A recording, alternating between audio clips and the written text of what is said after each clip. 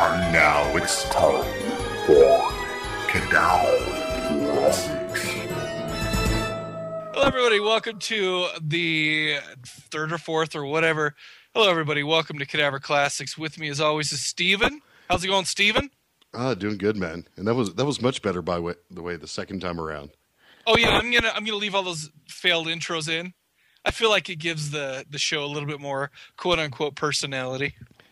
Yeah, it makes the listener feel like, hey, I could do this shit. You know what, people? You can't. There's a lot that goes into this that only us highly trained podcasters can actually do. Going without a net here, people. It's dangerous, dangerous work. You know, I'm going to be honest with you, man. I am still a little worn out from recording the Douchecast on Saturday. Yeah, and that's the thing about when we get in this situation where, like, because we've put this show off for what, a month now. Oh my gosh, yeah, at least, yeah. Every fucking time we get to record, something fucking happens. Yep. And so we just talked like 2 days ago. I was like, oh, what we got to talk about that we didn't already talk about like yesterday. Oh yeah, that plus James was just so hostile. Oh my god, yeah. James needs to fucking settle down. Hopefully by next month he'll have got his Prozac prescription renewed or something. And yeah, I just wanted to basically make sure everybody who's listening to this make sure to go check out the latest Douchecast. What's the feed address for the Douchecast? Is it Douchecast Feedburner? feeds.feedburner.com/douchecast5k.com. Maybe that's something we should have found. I think it's Douchecast 5000. Let's see. Douchecast 5000. Douchecast 5000? Yeah. Oh, it's 5K. Is Douchecast it? 5. Oh, no, it's not. No, our website is douchecast5k.com. The feed is feeds.feedburner.com/douchecast5000. And yeah, why you need to go there. I did that backwards. I don't know why the fuck I did that. I wasn't thinking when I set it up. What are you going to do? It doesn't matter. The thing is the site is, let's just say it's under construction. When actually it's just basically Mike hasn't gotten around to dicking around with it yet. Oh, and we haven't got on Steve Wan's ass enough, apparently. No, we'll have to do that. Saturday, I think we called him out in public, and then now this time. So, yeah. You guys, if he's still listening, then hopefully he's getting the message. I just think that the last Douchecast was epic, and people need to make sure to check that out. I think you'll see a different side to a lot of us. Yeah, it was not pretty in places. It was a little surreal to be a wept. part of it. Oh man, we were going to reach through the internets and strangle each other. It was awesome. Yeah, it was a good time though, and that's the nice thing about it. We can agree to disagree, and we're still brothers at the end of the day. But well, sure. Well, like it's all in good douche fun. That's what douches do, right? Absolutely, my friend. We treat each other like douches, and it's just all okay. I do have some good news, and I don't know if you heard this. This is just an announcement I figured I'd make. That the Cadaver Lab has been nominated for a Rondo Award. What the fuck is that? Exactly. You don't know. Apparently, it's a big deal. I've never heard about it before this year, but Vaughn texted me, dude, did you know that the Cadaver Lab got nominated for a Rondo Award? I'm like, no, I don't even know what that is. It's a big deal, dude. Vaughn did that. Yes. For somebody that doesn't give a shit about all the awards and shit, he seems to have his finger on the pulse of the award podcast community. I think that he's just bummed out that we couldn't get him a win on the Splat Academy Awards. Did he not win? No, I don't think so. Actually, I guess I don't know for sure, but I think that they sent out the winner and he didn't get an email, and so that's very disappointing to me. Well, let's put it this way: Vaughn has one of the most original podcasts out there, and he's just such a lovable guy. He is. He's lovable and he's fucking knowledgeable. And yeah, absolutely. That's the thing. I mean, I don't think there's anybody that does this, that knows as much about obscure fucking movies as Vaughn. He is absolutely. He puts me to fucking shame. He puts you to shame. I mean, he knows his fucking shit. No, I totally we agree. already know you don't know shit. It's the that was called an attempt at humor. Oh, yeah. Sorry. Yeah, that's all right. But yeah, if you're not listening to Motion Picture Massacre, you're a big fucking loser. I'm just gonna fucking put it out there. Well, chances are you are anyway. So even if you do listen, but you're okay in our books if you listen. Yes, we love you regardless. You know, I'll tell you what. You know the edge you get on the Douchecast. You have that little bit of an edge. At least I do when I go into the Douchecast. For some reason, I don't know. The Douchecast is almost a way just to kind of let the things that have been bugging, just let it out. You know, and I treat it a little bit like that, and man, there's still some holdover from that right now. Oh, really? It's a little chippy, and I freaking Douchecast, gotta love it. I mean, and once again, talking to Vaughn, if you ever get a chance to talk to Vaughn, I know you talk to Vaughn, and I talk to Vaughn. Right. It's almost like talking to a different person. There's still that kind of fuck you, right? But it's fuck you and I love you. Right. When you're talking to him in private. Right. I mean, he's like, yeah, you suck a big cock, but you're kind of cool. Right. He's all nice, and then he yeah. I think, I just think he's just he's just grown up in a very male-dominated society where they teach you that you need to be tough and show no emotion and nothing. You're just gonna let me go? Yeah, I was going to see where that was going, and then we get back. Then we can get back to about how emotionally stunted you are as well. Right. Yeah, that was a consensus at the end of the Douchecast, because I didn't identify with the main character of the movie. Just go listen to the Douchecast. When is that going to be out, by the way? Fuck, I don't know. Probably the end of the week. I've got this huge epic JAFMP I'm working on. I've got it. I will have it out on the 23rd. Oh, cool. And then once I'm done with that, and well, shit. While we're talking about that, I'm going to fucking give myself a plug and fuck you if you don't like it. No, I do like it, but F me anyway. Yeah, fuck you. All right. Let's see. The 23rd. It's the 65th anniversary of the raising of the flag on Mount Suribachi at Iwo Jima. And so the next JFMP, I'll be talking about the movies Flags of Our Fathers and Letters from Iwo Jima. And I have a very special guest, Chief Warrant Officer Woody Williams. He received the Congressional Medal of Honor for his actions there at Iwo Jima on that very day. So this will be the 65th anniversary of his actions there and the flag raising. And his story is absolutely fascinating. Little farm boy from West Virginia. I think he said he was 5'6", 5'5".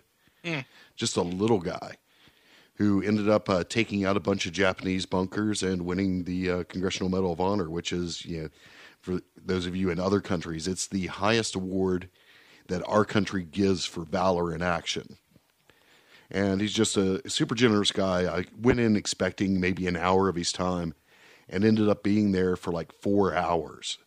Really? And it's just really good stuff. I'm working on trying to get the interview down. Right now I'm at about 3 hours.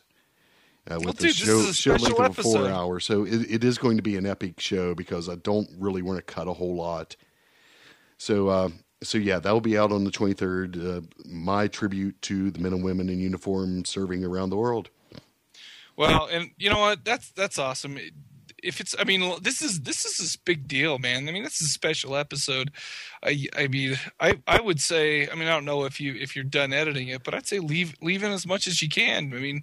Oh, absolutely. Yeah. Just because I'm looking forward to it. In fact, I'm gonna watch those two films before I listen to your episode. So probably not till this weekend or something like that. But we'll see.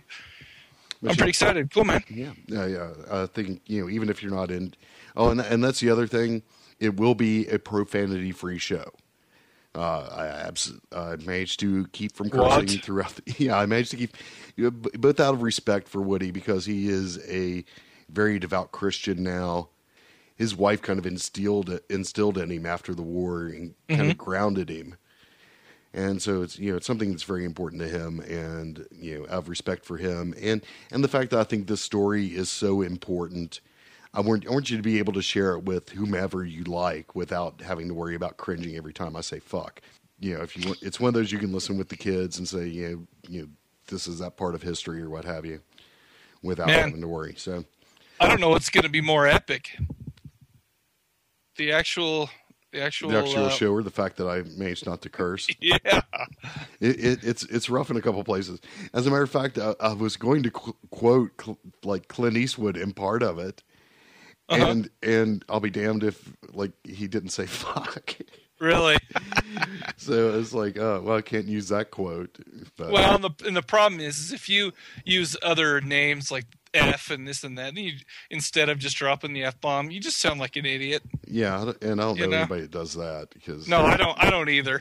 yeah, that's so fucking lame. What a lame shit, man. Yeah, I don't want to be a pussy about it. Either do it or don't. That's right. Yeah, what was it? Lauren Bacall said in God, what was the name of that movie? I don't know. Oh my God, the one with James Garner and Jack Lemmon. Hey, I know who those two dudes are. I don't know who the lady is. You don't know who Lauren Bacall is? I bet you if I saw her, I would recognize her. Oh but my God, I can't. she was Humphrey Bogart, Bogey and Bacall. Jesus Christ! But anyway, I don't anyway, think I've seen any Humphrey Bogart movie. Oh my God, you still haven't watched Casablanca? She's hot though, Laura Bacall. Oh yeah, she's fucking gorgeous. Even look at her. in her 60s, she's still looking pretty decent. Really? But anyway, Jack Lemmon says something, and she's like, "If you're going to say it, just fucking just fucking say it." Wow. So, I would listen to her because she's.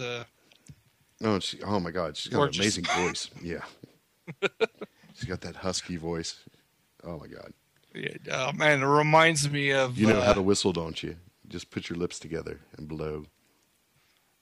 You know what? I'm sure that was sexy if she said it. But Yes, it I think your voice is maybe just a tad too husky for that to work on me. Oh, it didn't work on you? No. No, I'm a little disappointed now. Oh, well, I mean, it worked, but in a different way. Oh, okay, fair enough. It different receptors. Jesus. Oh, that's sweet, man. Well, that's going to be awesome. Looking forward to the show. Cool. You've been putting a lot of work into that one. Yeah, it's been a long time coming, and again, a lot of scheduling conflicts because even at 89 years old, I mean, he still travels the country. He donates a lot of his time. In particular, his brother, I guess, was at, I'm thinking, the Battle of the Bulge. And he does a lot of work as far as post-traumatic stress. Oh, really? Awareness, because his brother did have a really rough time coming home after the war. So, and he does a lot of trying to make the public aware that this is a real thing. And at 89? Yeah, he's 89 years old. Man, I hope I'm not drooling and shitting in my pants. Yeah, really. And that's the thing. This guy is as sharp as a fucking tack. You'd never know. I mean, he's as sharp now as the day I met him 20 years ago. Oh, cool. Oh, actually, I think I've known him since I was about 12 years old. But I didn't know who he was. You know what I mean? It was during the rededication of the Statue of Liberty. I don't know if you remember in the 80s, they did the big restoration job. They went and cleaned up all the copper and shit and replaced the parts that were, damaged. And this was something, and so they had this big rededication ceremony, and there was President Reagan and Lee Iacocca and Woody Williams. And I'm like, no way. I'm like, what the hell's Woody doing? And that's when Mom's like, did you not know he's a Congressional Medal of Honor winner? I was like, well, that's no. Sweet, dude. And so then, it completely changed the way I looked at the guy. It's like I said, he's just a little old man. But, and that's another thing. On Discovery Channel, there's a show, I think it's called Sons of Guns. I think it airs on Wednesday nights. He recently appeared on an episode of that, firing a flamethrower for the first time since the war. Really? Yeah, and this was because he was making a joke about how much heavier it is. Oh, right. Yeah, he's 40 years later. Yeah, he's like, it wasn't this heavy when I was 19 years old. Now that I'm 89, these things are heavy. Strapping 70 tons of fuel to your back. Like I said, I hope I don't have a problem carrying around my colostomy bag. Yeah, I'll probably have a 70-pound colostomy bag because I'm so full of shit. That's excellent. Let's see. You got anything else, my man? Well, I'll tell you what. I blew my load on Saturday. There's nothing. I have nothing to report other than just the same shit that no one wants to hear about. So, all right, let's do it. Let's talk some Peepin' Tom. Oh, you were do that, or you were talk some balls? Oh, really? Yeah. We got some ball talk lined up. Yeah. So let's hit it. It's time for ball talk, bitches. Spanning the globe to bring you the latest in testicular news. It's time for ball talk. This time out, blowfish testicles poisoned 7 diners in Japan. Whoa, what? Blowfish testicles. Blowfish, as you know,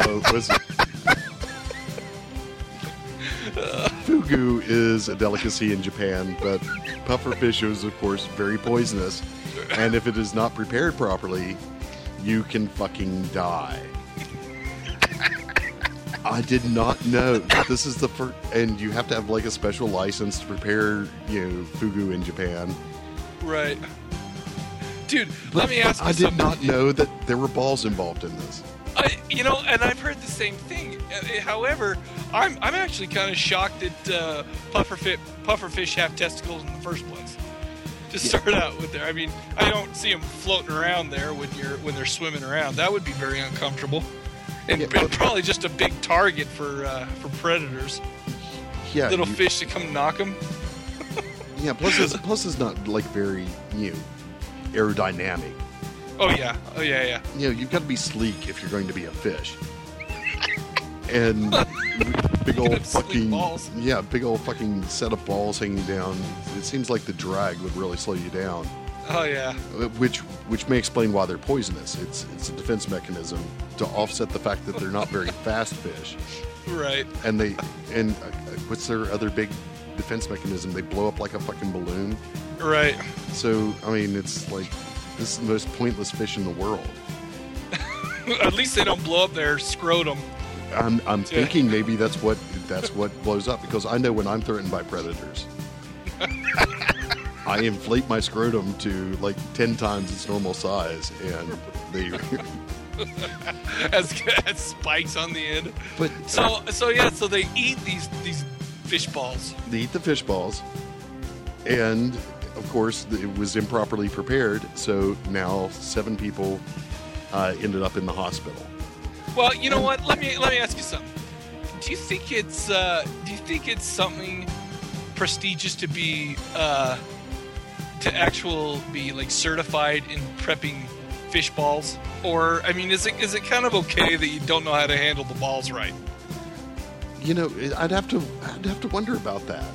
I mean, at the same time, there's only so many fish ball handlers, that do obtain a license. What do you do for a living? I handle fish balls. I handle fish balls. Yes, you start with juggling them, and then. But to me, all right. First off, who orders fish balls anyway? Dude, I think that's the $1 million question. Okay, all right, I think if you order those, it's almost karma that you get poisoned. I have to agree there, because you just add in the fact. Well, oh yeah, I'd like to eat some fish testicles. Right. All right. First off, if you're eating any kind of testicles, I gotta wonder why. I mean, because there's always so many other parts of animals that are perfectly fucking edible, and I've seen people try to eat like fucking the prairie oysters, Rocky Mountain oyster around here. And I've seen them do it on that Fear Factor or whatever. Right. And it's like so fucking disgusting. Oh yeah. And they're so tough and chewy and shit. And speak from experience. Well, I mean, I've read about like cannibalism and stuff, and so testicles to me, that's not the part I want. But then you add into that the fact that not only are you eating fish balls, but it could possibly kill you. Dude, I think it should kill you. You take the manliness of another creature and use them to sustain your own life. Man, it's some kind of There should be some kind of immediate karmic reaction. You gotta fucking wonder about these goddamn Japanese. I mean, I no offense to any of our or Asian listeners, but why? Honestly, why? Well, I'm not going to even start with that, because there are so many things about Japanese culture that I just do not get. That are, and that's exactly all it is cultural differences. Maybe they see ball eating different over there. I can't see some. I can't imagine how they can see it differently. But you know what? I have never been to Japan. Nor have I, my friend. But my whole thing is, my favorite food in the world is like very rare prime rib. Sure.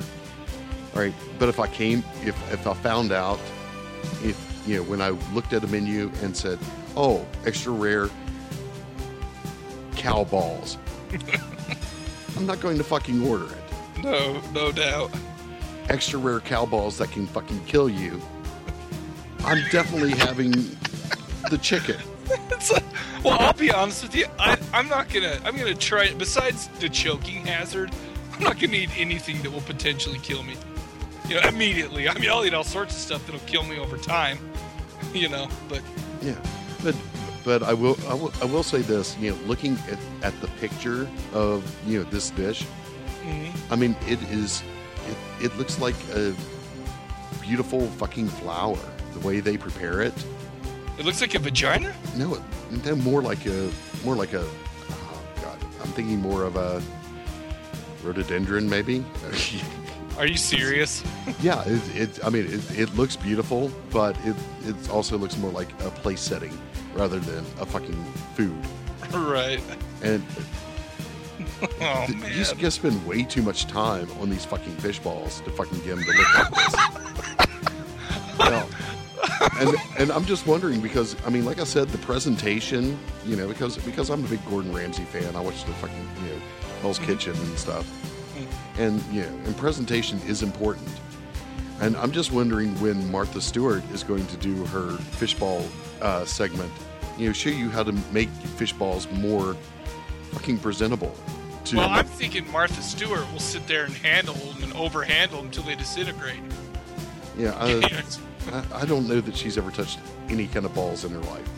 Exactly. Oh man, I'm with you there. And then she goes to jail. No balls in there. Yeah, and I'm thinking she had a good fucking time there. I'm not saying she's a lesbian. I mean, if she was, I kind of feel sorry for lesbians, really. Oh. I don't know a heck of a lot about her, but when you say she's hot for an old lady, come on. Yeah, she's not. Are you serious? That was a trap. Oh well, I fell for it. I mean, she's not bad, okay, but she would get on my fucking nerves because I'd come in and take off my clothes from work, and she'd be like, "Oh, don't you know you have to match up? Sort the fucking shits by colors and whites." And I'm like, "What? Fuck you." I have you, honey. Here's the cozy. Here's a little sock cozy for your discarded socks. And it's like, what? You take that and put it on your shit. You can walk with that on. Yeah, I could do that. Walk warmer. Yeah. Why don't you make me a fucking ball cozy there, fucking Martha?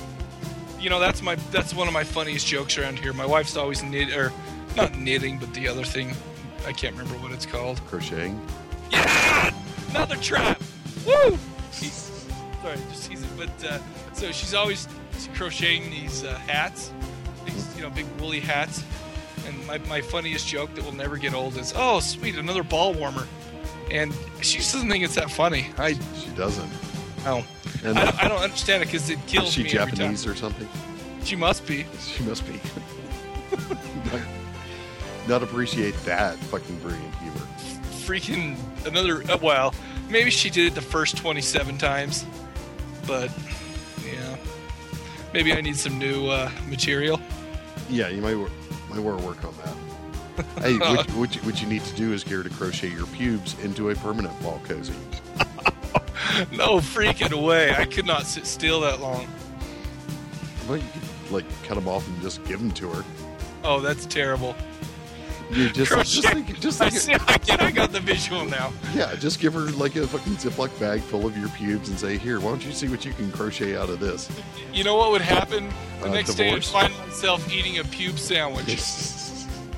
She'll Well, make lunch for me, send it off to work with me. Here you go, honey. well, at least it wouldn't be fugu. That's true, and I probably wouldn't die. Yeah, so there you go. Anyway, that's all we got for ball talk this week. That's all we got. You say that as if there's that wasn't enough. That was excellent. Yeah, Was that another submission by Johnny T? I believe it was, my friend. Oh my goodness. He's keeping us up to date on ball news from around the world. Yes. So thank you again, Johnny. Don't you love when you end a segment? Oh, groan, it's over. Oh, that is typical Cadaver Lab. Vote for us at the Rondo Awards, rondoawards.com. I've got to look this shit up because RONDOAWARD.com, and then yeah. The reason I brought it up is because I wanted to talk a little bit of shit, but for another funny thing to happen. But the best in gay and lesbian programming. Sure. All right, awesome.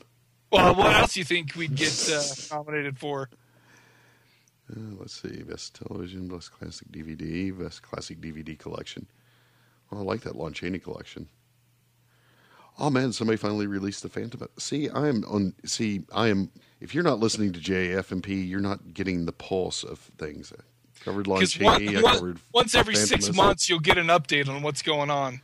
Yeah, but see, here I brought Phantomus back to the forefront, and now they released the thing, best horror documentary, best horror.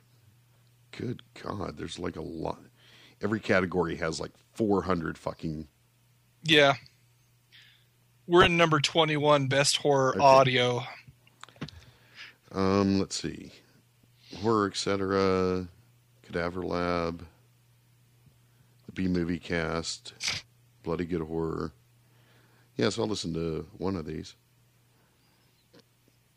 I'm not saying which one. That's horror, etc. Duh. Oh, so too. Well, come on. You don't listen to... Oh, B-Movie Cast? Yeah. Oh, cool. I haven't checked it out yet. I need to. Yeah, I'll listen. That's one I download every week, but it depends on whether or not it depends on the movie, whether or not I actually fucking bother. Well, that's me on every podcast. I mean, because I'm subscribed to 30, and there's no way I'm going to listen to 30 every week. I've cut it down to about 10. Yeah. Yeah, but yeah, horror, etc. Tony and Ted always do a fucking amazing job over there. Absolutely. So, and that Cadaver Lab there, I don't know. I haven't listened to them. Is Sam back yet? No. No. Who? Oh, whoa. We ground to a fucking halt. Oh, okay. Yeah, what do you say we take a break and we'll come back and talk about whatever it is we're talking about? Sounds good. All right. We'll be back in just a minute. You're one ugly motherfucker. Are you looking for a podcast on the go? 10, 15, 20 minutes, all you have to listen to? Well, I'd like to introduce you to the Video Deadcast. 10, 15, 20 minute short episodes of what you need on horror and everything else you need in a podcast. You can find me at videodeadcast.podomatic.com. Come and give a listen. All right, we're back. We're going to be talking about Peeping Tom that came out in 1960. You know what? Can I mention something real quick? Sure, please go ahead. We were actually going to talk about El Conte Dracula. Is that how he says it? How you say it? Sure, why not? But Steven just didn't prepare enough for it, so I mean we're gonna have to do that for a future episode. Oh, But, Steven didn't prepare. No, Mike didn't prepare. But Well, I figure here's the thing with that movie. Yeah, I kind of just threw it out there because it was one that I wanted to watch again. right, and that's a Jess Franco, right? Yeah, just Franco, and it's what's the other one? Vampiros Lesbos. I love Vampiros Lesbos. There's a shitload of Jess Franco that's better than this. Yeah, there is, and the reason I kind of picked this one, and I mean, basically, we can do everybody knows the fucking Dracula story that listens to the show. The thing about Il Conte Dracula is the fact that, it was, first off, they used a lot from the book that hadn't been used before. Right. Like the appearance of Dracula, him having the mustache, the fact that he got younger as he moved into London and started drinking. Right. There's a lot of stuff from the book, especially there in the first, say, 15, 20 minutes of the movie, that was straight out of the novel that hadn't been used before. Mm-hmm. So that was kind of interesting. They do, and then they've got the big chase back to Transylvania, right? Which is in the book, but for the most part, you've got Christopher Lee giving a hell of a performance. You've got Klaus Kinski playing Renfield. Yeah, I was kind of bugged that. I wish they had more Renfield. Because freaking Kinski was the man in this. Oh, he was amazing in this, and it's sad. But Renfield's such a small, role, really. Yeah, it is. But it's one of those, he's just. Kinski was so batshit fucking crazy anyway, but he's so subdued in this, and creepy. Right. And then you have the fact that it's just Franco. You've got Christopher Lee. You've got Klaus Kinski. You've got some amazing location shooting there in Spain. With all the castles and stuff. It's absolutely beautiful. But all in all, it's a bit lacking. There's something just didn't click with this movie. And what I found, because I totally agree with you. This, as far as the movie itself goes, it's a great story. But I'll be honest with you, I've seen. How many times have you seen the Dracula story, or read different versions of it, or whatever? I realize that I don't know what year this came out or anything like that. But after seeing Christopher Lee as Dracula again, I don't know. I liked the movie, but it didn't. It was almost like a low rent Hammer, and I know that's like evil to say since Hammer was supposed to be all schlocky and whatever, but I enjoy those a hell of a lot more. Well, I think it's nice to see Christopher Lee away from the Hammer portrayal of Dracula, a different take on the same character, and it just shows his range, what he can do with take that same character and put a whole new spin on it. Yeah, I don't know. But at the same time, again, it's the Dracula story, and it really wasn't enough there for us to engage in a full discussion with. So we just kind of let that slide in favor of just talking about Peeping Tom. Well, yeah, I appreciate you saying that, but let's be honest, we would have talked about it, except for I just ran out of time. Anyway, Peeping Tom, 1960. It was directed by Michael Powell. Let's see. It was written by a guy named Leo Marks, and he wrote the original story and screenplay. The budget was about £135,000. It starred Carl Bohm as Mark. No, go ahead. No, £135,000. How many bags of sugar would that be? Oh man, I know that this isn't a reference to a joke that we had earlier. But I cannot remember the joke because it's been so long since we've done Cadaver classics. All right, never mind. Let's Carl Bain. Okay.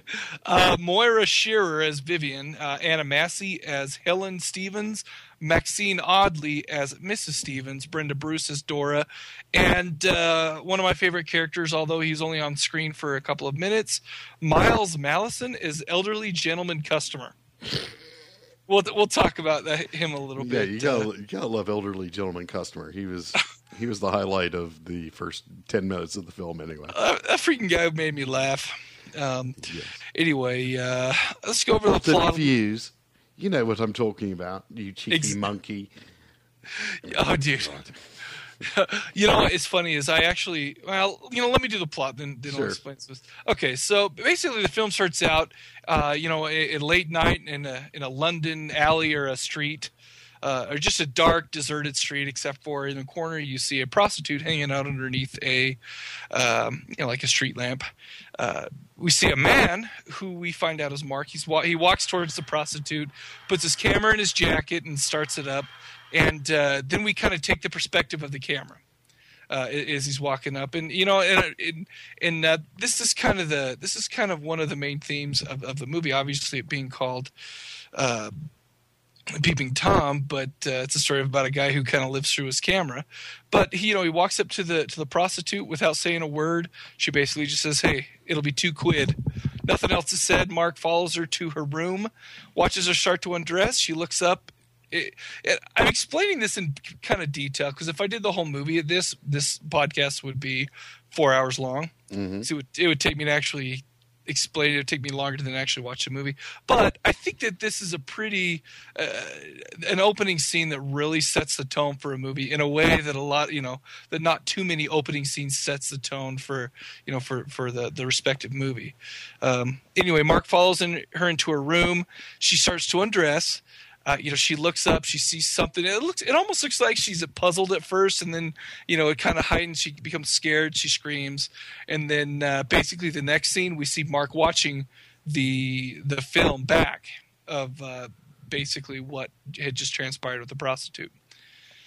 Anyhow, that's basically how the film opened. The very next scene we actually see Mark at the crime scene the next day.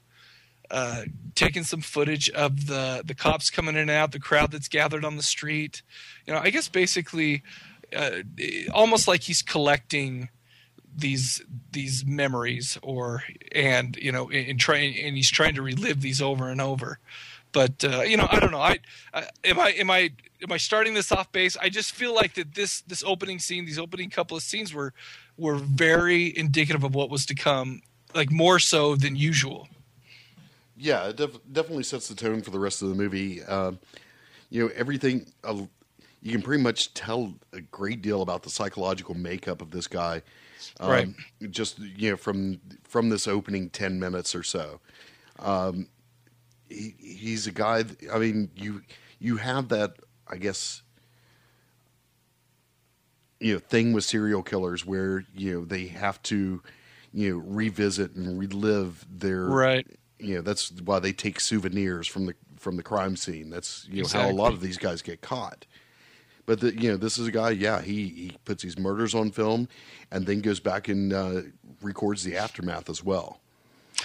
In this film, it's not to get too far off the subject of talking about the plot, but let's look at Mark, who's the main character of the whole movie. I think that what really one of the main things that makes this movie for me is the fact that who Mark is and who his character is. Basically that he's even somewhat sympathetic, and I realize I'm getting ahead of myself, but this whole movie, basically what we do is we learn who Mark is, and we learn kind of why he does what he does. He's really he's just a normal looking, handsome dude, who's, maybe a little bit lonely and obviously socially awkward. However, we know that even though he seems harmless and sympathetic in some scenes, that basically if something piques his interest, if something kind of scratches the surface of something that he's obsessed with, he turns into this weird, obsessed guy who can only focus on the task at hand, I guess, is what we're saying. But anyway, go ahead. No, go ahead. And I was just going to say also, I think let me talk a little bit more. I don't want to talk about Mark when we don't really know what's going on. But anyway, Mark's a cameraman in real life, for his job. Well, not in real life, in movie life. But he actually does, I guess he's a second assistant cameraman or something like that on different productions. But he also actually moonlights as some kind of a girly photographer. Mm-hmm. And, there's one part in the film actually where, very close to the beginning where, Mark actually goes up to above this, I guess it's like a little side store where half of it's like a porno shop and the other half is, just a regular general type of store. And this is actually where the old guy that we talked about, the man in the elderly gentleman customer, mm-hmm. It was great. Dude walks in, asks for like probably two of the most respectable newspapers, issues of the two most respectable newspapers, and then asks, well, I can't remember the exact words, but he's like, "So have you got any pictures?" Or something like that, and he has to kind of hope that the guy behind the counter figures out what he's talking about because he's too shy or trying to hide what he's actually looking for, which is obvious. And this guy, I recognize the guy, but I can't tell you what he's from. No, I don't remember what else he's done, but yeah, he does look familiar. He's just this old, kind of unassuming, very harmless looking old guy. But anyway, he goes upstairs, and there are a couple of girls that are there waiting to be have their pictures taken. And it's funny because with this movie, with every different scene, you come across, there's kind of another piece of the puzzle that gets added to the whole thing. Basically, Mark goes up and he kind of treats his business as usual. With the first model, she's talking to him. They're going back and forth. He seems to be just more interested in, getting the picture taken and, getting the job done. However, there's another model who this whole scene that we've only seen half of her face. And when it comes time for him to take pictures of her, she turns around and looks into the camera, and she's got some kind of a big scar on her lip. Now, for some reason, this really piques Mark's interest, and and this is kind of when he turns into the obsessive that I was talking about, where he kind of goes from just a kind of a normal awkward guy into, and you see a little bit of I don't know a good word for it, but you see a little bit of whereas maybe his psyche is becoming a little bit tattered. Where he becomes very obsessed and focused only on, the thing that interests him. Yeah, and not to jump off into psychology of all this, because this is a huge topic. But right here, you see one of the statements, I guess you could say, that this movie makes is, the whole thing. We slow down for a car wreck, right? That's what we're talking about here. He sees something grotesque, and he has to capture it. Right. And immediately he's just completely transfixed by the sight of this girl's deformity. Uh-huh. And it's one of the things. Because this Michael Powell really goes out of his way to kind of indict the entire audience. Right. As this guy's a voyeur. He lives through his camera, but what the fuck are you people doing? You're right here with us. Exactly. And this is one of those scenes that really speaks to that. That if there's something gross, we're going to fucking stop and look. That's our human nature. But with him, it is to the point of obsession. And we find out a little bit later more about why. But this is one of the key scenes and kind of where that statement comes out. And even in this scene, it's a little bit awkward because he decides to pull out his 16 millimeter camera and, get some actual film instead of, just take the snapshots, which seems bizarre. But at this point, except for the very first scene, I think his public persona still seems to be in the realm of, not a freak, I guess. Right. He's just a little socially awkward. And it's right back to, that kind of tradition of, Psycho would come out 6 months later, but it's that same kind of thing where, there's something a little bit off about this guy, but he seems nice enough. He seems likable, like a likable guy, just a little, just awkward. And it's funny you mention that because, this film often gets compared to Psycho, not because it's the same type of story, but because of the similarities, I think, in the main characters. Mm-hmm. Whereas, and I was actually watching a documentary on this. Let's see, I have the name of it here. It was on the Criterion release. It was called A Very British Psycho. Mm-hmm. It actually talked a little bit about the story in fans' reaction and critical reaction to when the movie was actually released. But it said that, and you touched on this a little bit before, that one of the main reasons that he said there were two main reasons why people had such an adverse reaction to this, because everybody was coming out saying this is salacious, too shocking, it's sadistic, it's just because for two main things. First of all, it's because, just like you said, it kind of treats the audience or puts the audience in the position of they themselves being voyeurs, and also it kind of makes Carl Bohm, who Mark, a sympathetic character.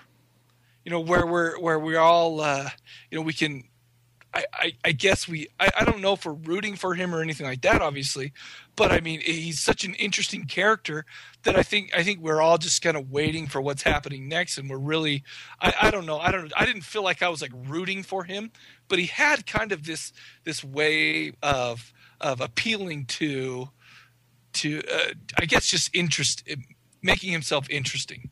Yeah, and yeah, that's well, again, of course, the comparison to Psycho, and Right. then of course, a movie we've talked about before, M, where you have a character that you have the pitiful fucking character, Right. whereas it's kind of hard to get behind the child killer that Peter Lorre portrayed, but as far as not really as evil so much as somebody you have pity for.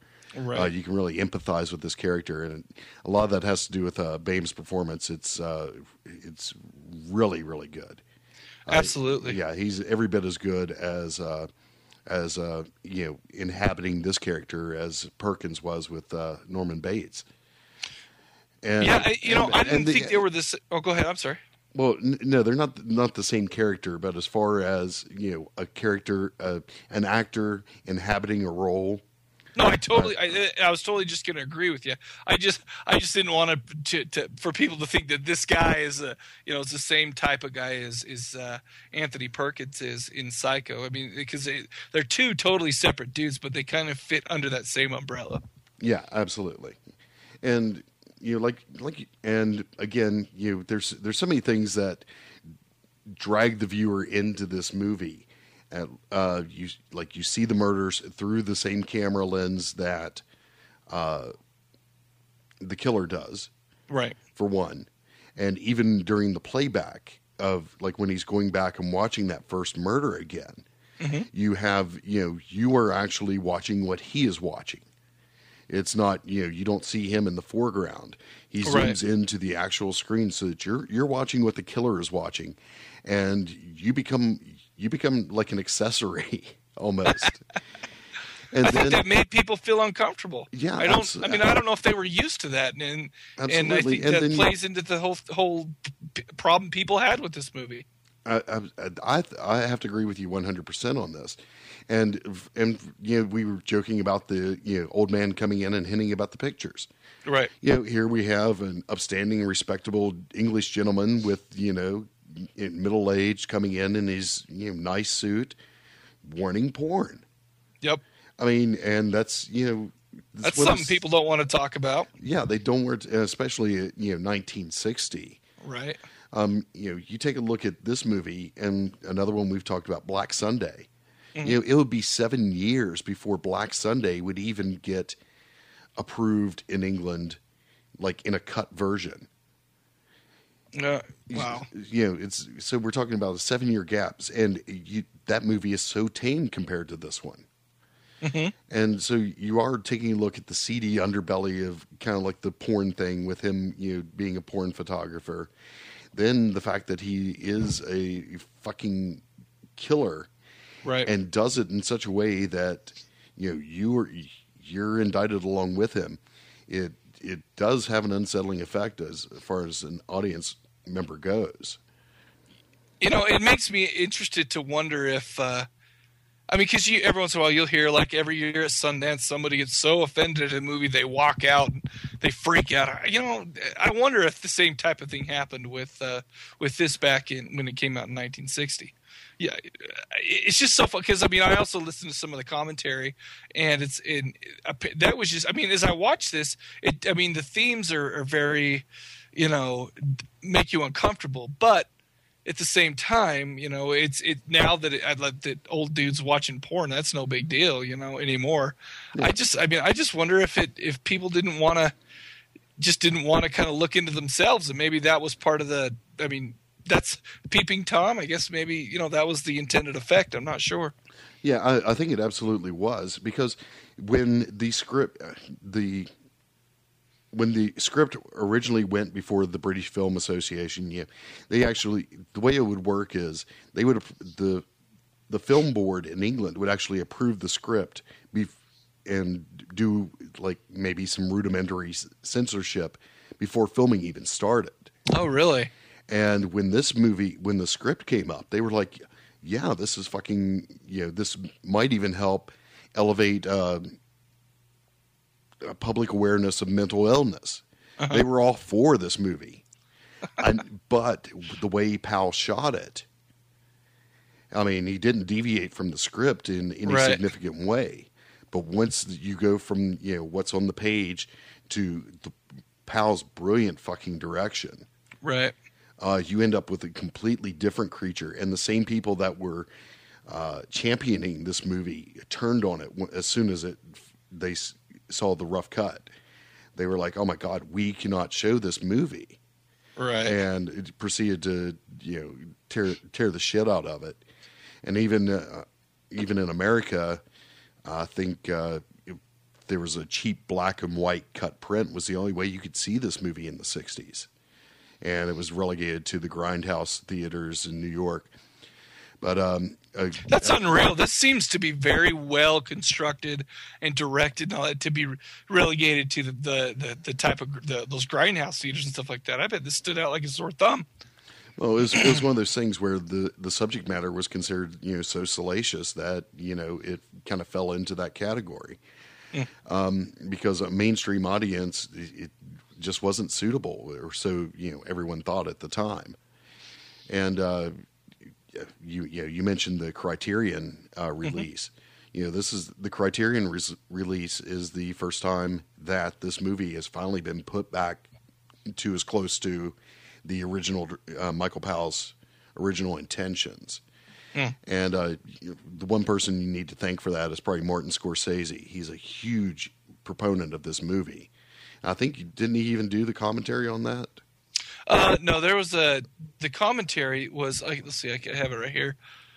Nuts, what did I do?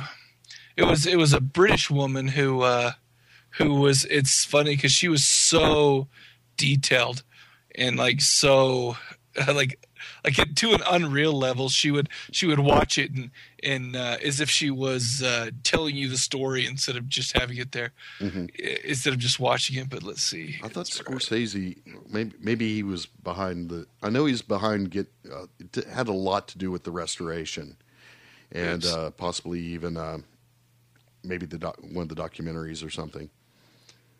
Let's see here.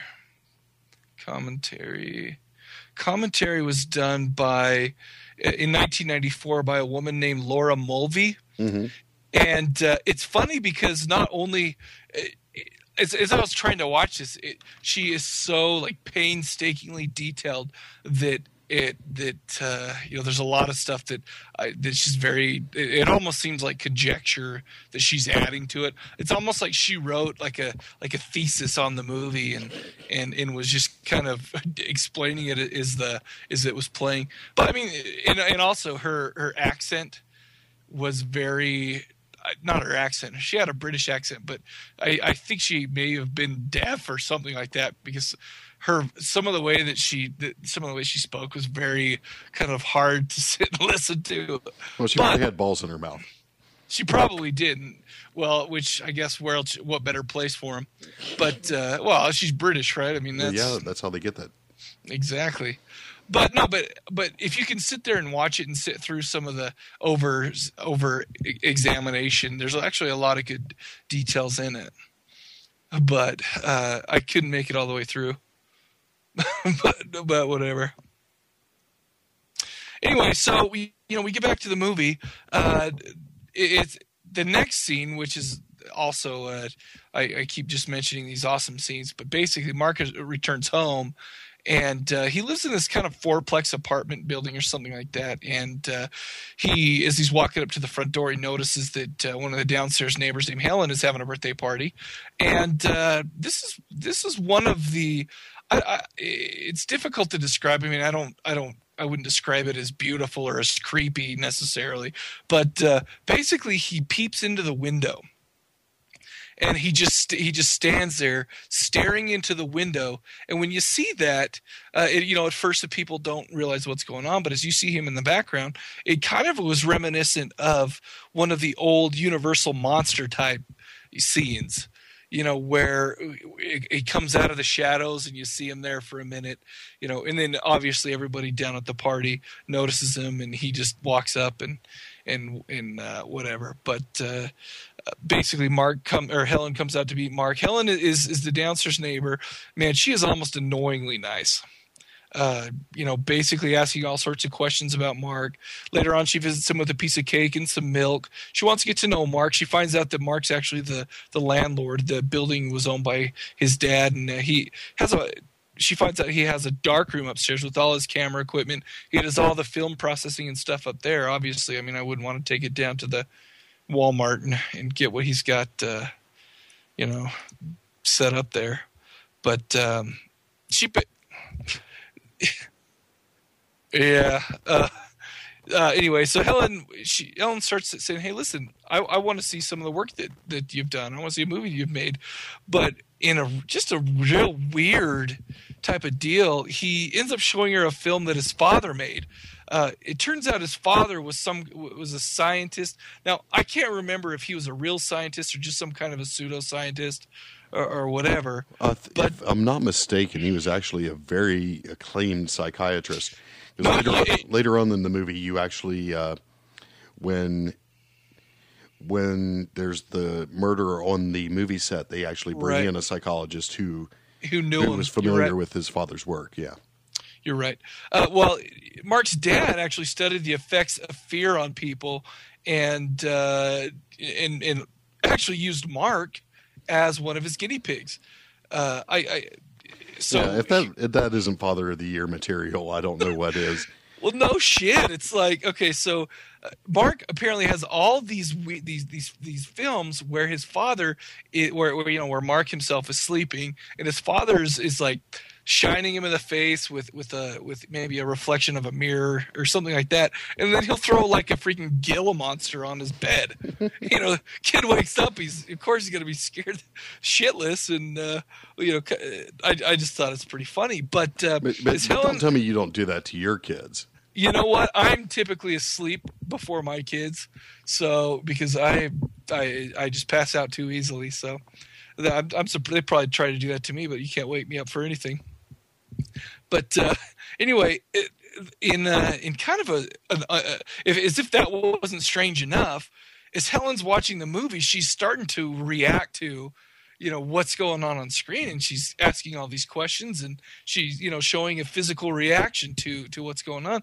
So what does Mark do? He pulls out his camera and starts filming her, and it's so bizarre. It's bizarre, but here's the thing.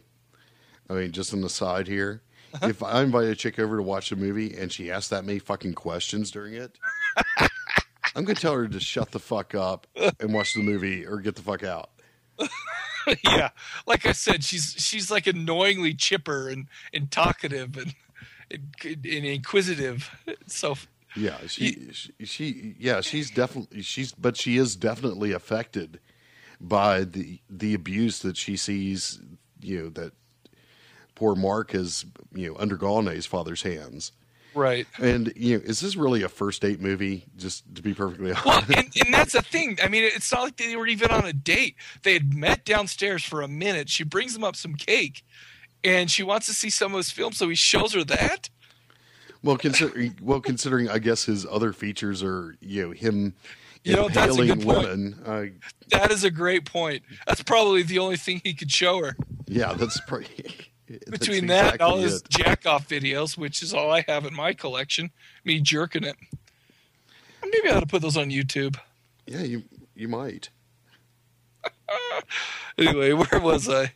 Oh, yeah. Well, okay, so the movie moves along. We you talked about the TV set. Mark is on a I guess they were filming some kind of a television show or something like that, and he's a cameraman on it.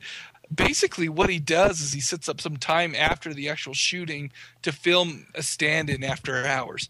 It was just kind of a bizarre scene. She warms up with some dancing, and there's this whole production type of deal.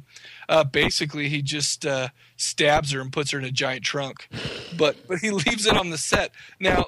And this was the first kill where we actually see, and correct me if I'm wrong, where we actually see that on his tripod and his camera, it's actually kind of like you pull off one of the bottoms. There's a knife there, Right. and what he does is he puts all three of the legs in on the tripod, pushes that one out, very phallic looking, and then stabs him through the neck with that.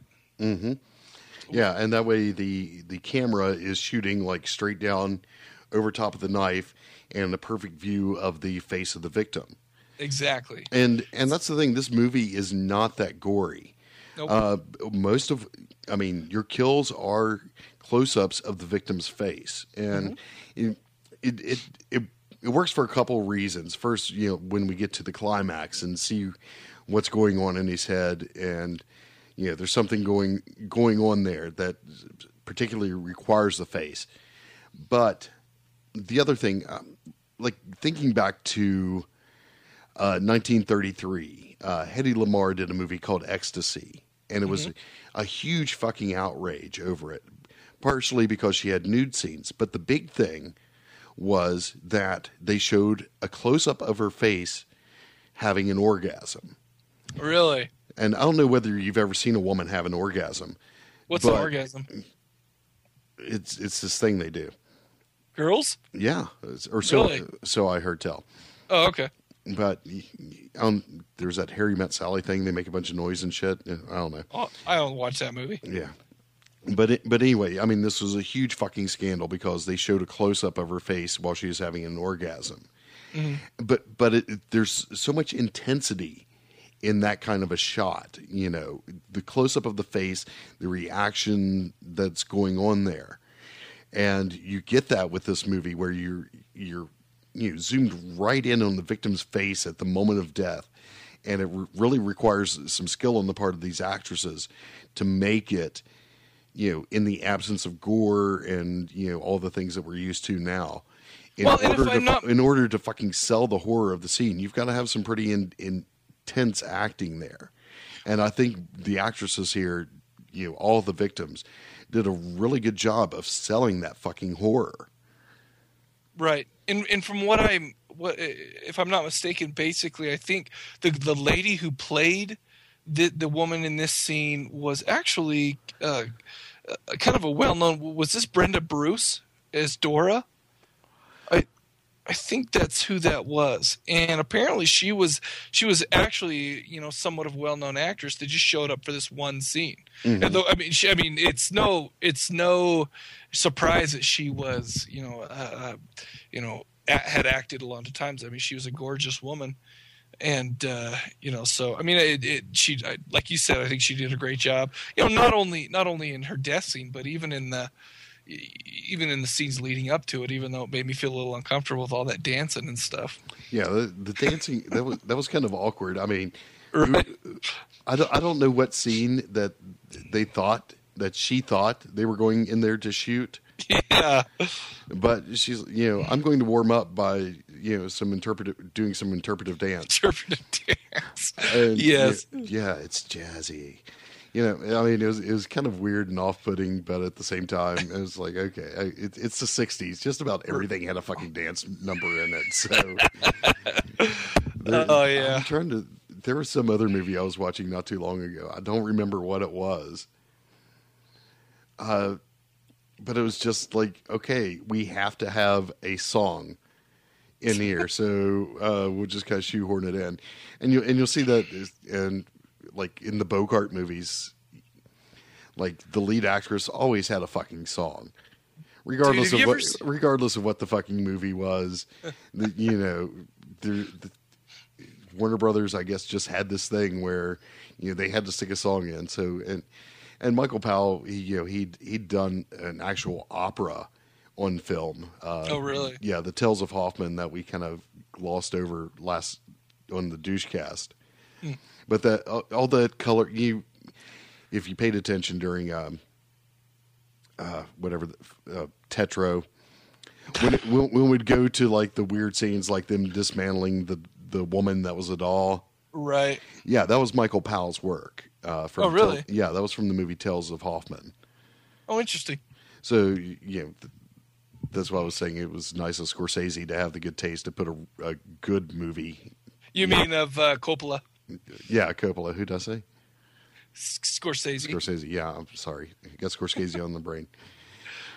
But yeah, Coppola putting a Michael Powell movie in there. Yeah, I'm just gonna skip the desire to want to bash on Tetro a little more. Yeah, but yeah. So I mean, Michael Powell was used to doing musical numbers, and so I mean, for what it's worth, it seems out of place in this movie, but it was well staged, well shot. In this whole scene though sets up one of my favorite scenes, basically because I mean, so we have this lady who was put into the trunk and was actually found, the next day as they were shooting on the same stage or whatever that is, and they called in the police and everything like that, and it made the news. Well, the next day, Mark meets Helen's mother, and she's blind.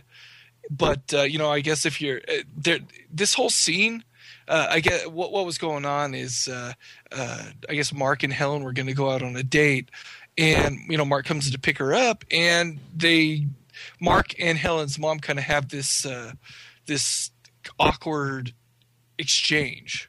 Mm-hmm. Where and there wasn't really anything blatantly weird. It's just that you could tell that Mark's mom was, Helen's mom was very suspicious. When he was asking him all sorts of questions, asking him if he knew the girl that they'd found in the trunk and whatnot.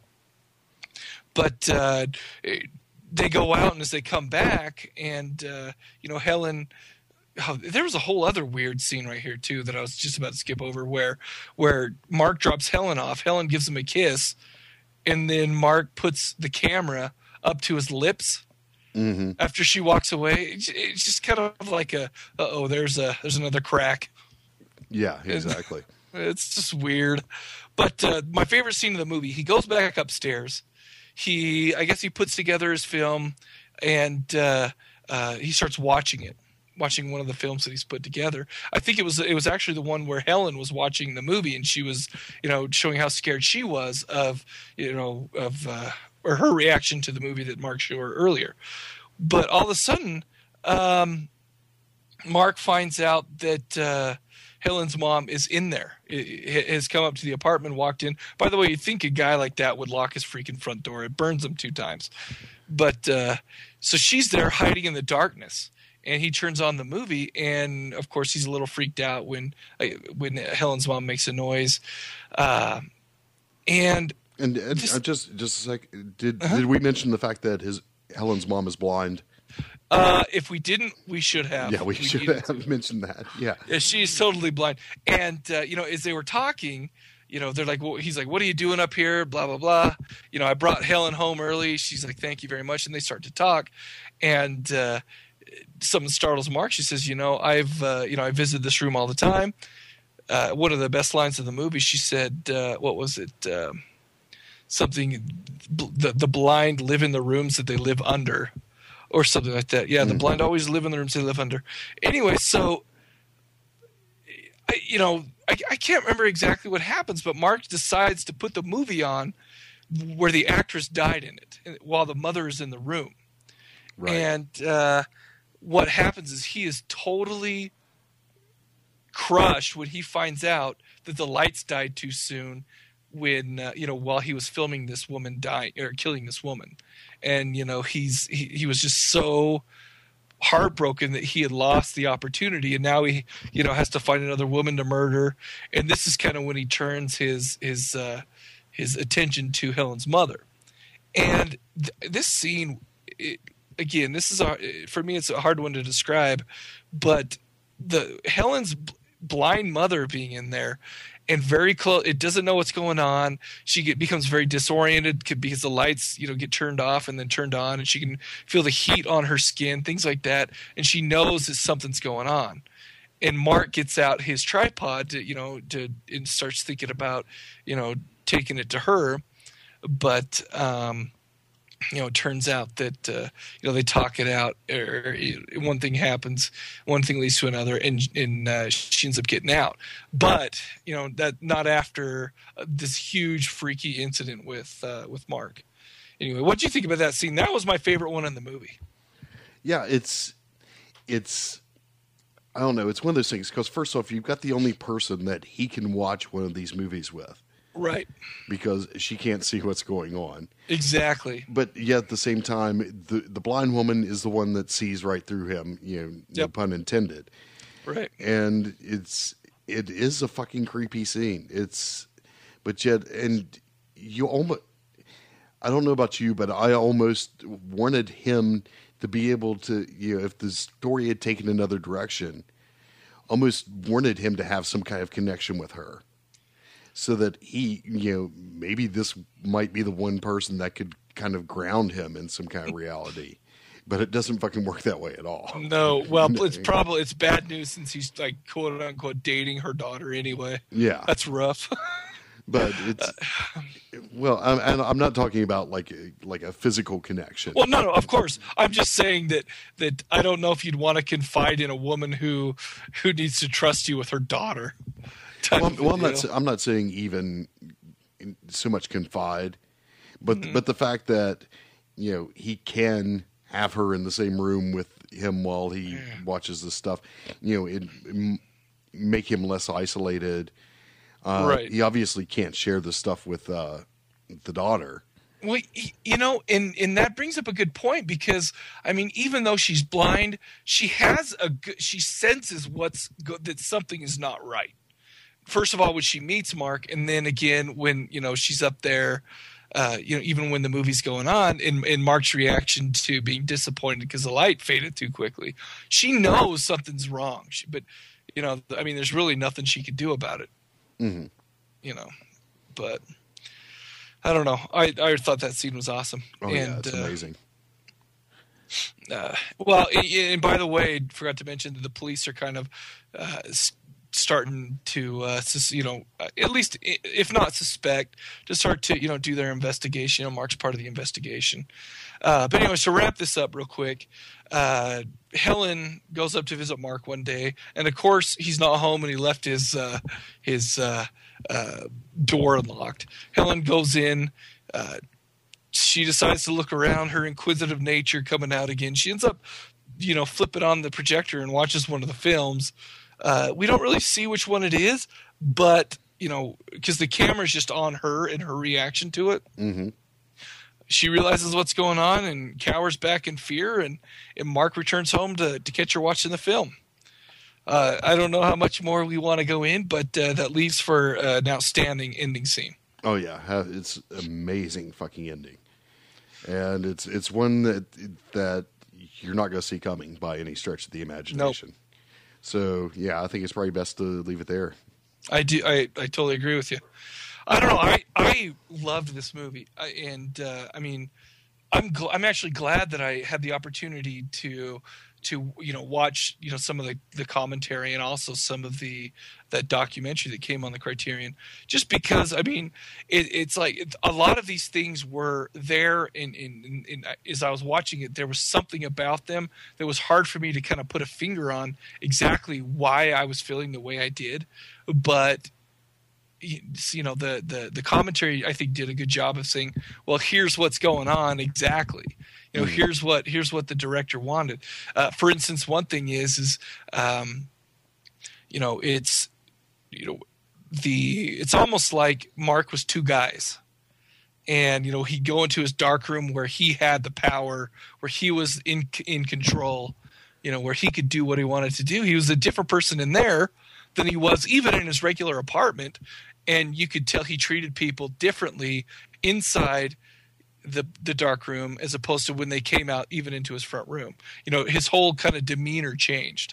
Mm-hmm. And they're for every scene that you watch in this, there's something that's going on that's very subtle. It's different in for different scenes, but there's always more going on than what it looks like. Oh yeah, and I mean there's a reason Michael Powell is as acclaimed as he was up to this point. This movie pretty much destroyed his career for years. And it wasn't until people like Scorsese started saying, "No, you people need to watch this fucking movie. It's brilliant." And in the 70s, he started to get his respectability back. And I think of the top, like the BFI's list of 100 greatest movies. AFI? BFI, or the British Film Institute. Ah. Of the 100 top British movies, 5 of them belong to Michael Powell. Oh, really? Yeah, he and a man by the name of Emery Presserberg, I believe is the name. They had this kind of writing duo, the writing, producing, directing. They worked together on 19 movies. They met while working on a spy movie starring Conrad Veidt back in like 1935, I believe. Yeah, this guy's first movie was in the 30s. Yeah, I mean, on 30 in 1930. Yeah, and So and he's been before around forever. and before that, he was a still photographer for a few of Alfred Hitchcock's silent movies. Ah, So he was a lifelong friend of Hitchcock's, and that's one of the things that's funny that this and Psycho came out within months of each other, and one of the reasons that Hitchcock refused to do press screenings for Psycho was because he feared the same kind of backlash that Peeping Tom got, because they were treading in that same kind of territory. right. So yeah, so that bums me out because Michael Powell's experiences really kind of affected the way Hitchcock went about presenting Psycho. right. It's unimaginable to me to watch a movie that is so. I don't know. It's almost like it puts the mirror back on the audience a little bit, and that's why they had this outrage. It's bizarre. I mean, this is the experience of this movie is unlike most movies that I watch, especially being a big horror fan, where it's all whatever. But yeah, this movie does really force you to examine that dark part of yourself that we've talked before about, what is the appeal of a fucking horror movie? Why do we watch this shit? And this is a movie that says, puts it right in your fucking face and forces you to examine it. And well, you know what I learned, don't you? What did you learn? About my dark recesses of my soul? That there is none. Oh, really? It's all sunshine and rainbows in here, baby. Yeah, that and Skittles. Right. Yeah. That's what I shit. Yeah. Shittles. Shit. Oh, man. No, this is an amazing movie. Michael Powell's an amazing director. Another famous proponent of Michael Powell, George Romero, says that The Tales of Hoffman, I believe, is his favorite movie of all time. Really? One of my favorite movies growing up is Powell's version of The Thief of Baghdad. It's great if you're into the kind of the Arabian Nights, sword and sorcery type thing. I think it's 1954. Brilliant fucking movie. It's available on Netflix streaming. There's The Red Shoes, which was probably the most famous of the Michael Powell Pressenberg movies. So, I mean, a lot of good stuff there as far as Michael Powell to explore if you're interested in going a little deeper. Sure. But as far as horror goes, he definitely set a new fucking standard with this movie. Well, and this is I've watched this movie now 3 times. I watched it in the beginning, then I watched it a couple weeks ago, and then I just threw it on today as I was putting notes. So I guess 2.5 times. But every rewatch, there's something new. I mean, it gets better. So I don't know. I guess that's really, I don't want to put any more of its balls in my mouth or anything, but I'll start sounding like a Brit. Yeah, you don't want that to happen. Of course not. You know what? There's one thing that I would be remiss if I did not mention. Okay. This being Cadaver, a Cadaver Lab show. The tripod is a metaphor for a boner. That's it. I said it. No, that's all I needed to say. Oh yeah, there's no doubt this is a phallic fucking reference. Sure, absolutely. There's no mistaking that. The first time he unsheathes it, it's like, cock.